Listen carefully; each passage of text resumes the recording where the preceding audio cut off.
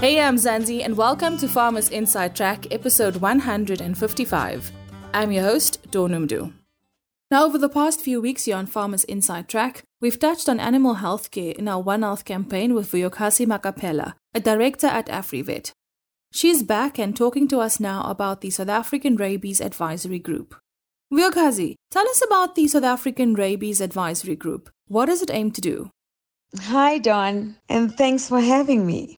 RAG, which is your Rabies Advisory Group, their aim or main focus is to ensure that South Africa is successful in the global drive to eliminate human deaths due to canine rabies by 2030. This group comprises of representatives from the animal and human health sector, as well as the environmental sector, and that forms the One Health team, representing government, private, and the academic sector. This team develops and supports the National Rabies Strategy and advises in complicated rabies cases and outbreaks. Now, the main focus of RAG is to ensure that South Africa is successful in the global drive to eliminate human deaths due to canine rabies by 2030. Tell us about RAG's approach to accomplishing this. The approach really is to ensure that all dogs and cats are vaccinated and that people that were exposed to the rabies virus receive the correct post-exposure treatment. There is a national rabies strategy that exists, but the main focus is to ensure that all dogs and cats are vaccinated against rabies. It is the law in South Africa. The advisory group has really worked hard over the years in making sure that they raise awareness of rabies to government agencies, medical and veterinary professionals, as well as the communities. They aim to really improve pre- and post-exposure measures for humans and the control of rabies in the animal population, as well as the country. People, therefore, must receive the correct post-exposure treatment after exposure to rabies virus. That is, whether they've been bitten, they have a leak, or have been scratched by a suspected positive animal. Now, there are a number of steps to follow once a rabies outbreak is detected. Could you list those steps for us, please? There are quite a number of steps to be followed when the rabies outbreak is detected, and it's basically the protocol that needs to be followed immediately once the rabies outbreak is announced. People need to keep track of where the suspect animal is and inform the nearest state vet office. They need to contact their medical doctor immediately once they've been exposed, and this would be in a form of a leak, scratch, or even a bite. Whilst waiting for medical assistance, they need to wash the wound with soap and water for at least 15 minutes, because this actually dilutes the amount of virus in the wound. The suspected rabid animal will then be sent for euthanizing if it is not vaccinated, and it will later be tested for rabies. If it is vaccinated, it will be quarantined for 10 days to assess its symptoms, and if it dies within those 10 days, then it will be tested for rabies. The exposed person must immediately receive post-exposure prophylactic treatment, which is your PEP. One should never wait for the dog test results to come back to seek PEP, because this PEP or post-exposure treatment needs to start from day 0 of the exposure and as soon as possible after that. This might seem minor, but it is a major issue in practice, as it's the difference between life and death, especially if the person was actually exposed on the face. The correct and complete post-exposure treatment protocol is the only way to prevent death as a result of rabies. Once a person starts to show symptoms, there is nothing else that can be done. This is heartbreaking because rabies is really preventable.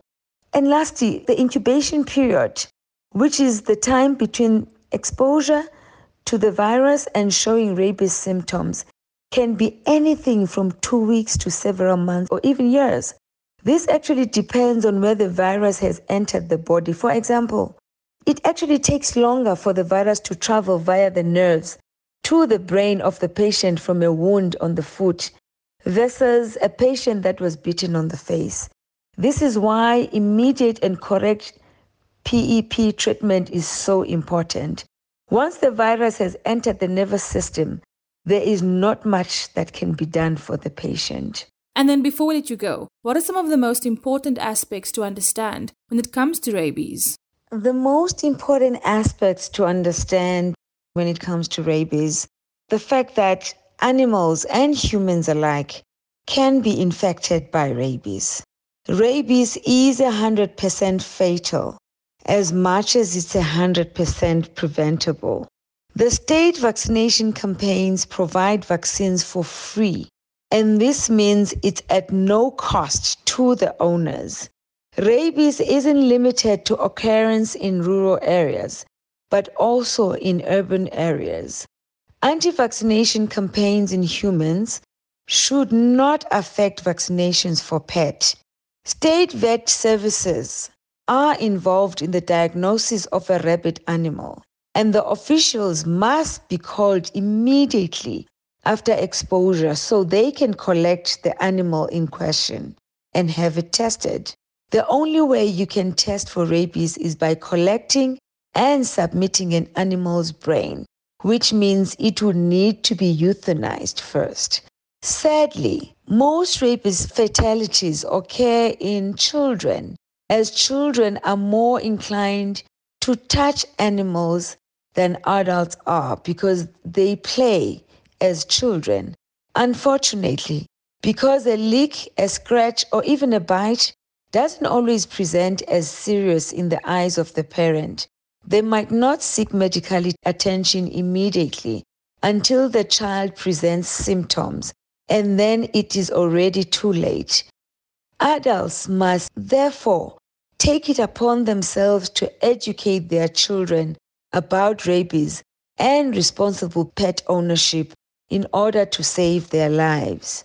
Maybe just lastly, we all need to make sure that our cats and dogs are vaccinated against rabies. And I cannot stress this enough. It is actually the best and most cost-effective way of protecting yourself, your family, and your community at large against this disease.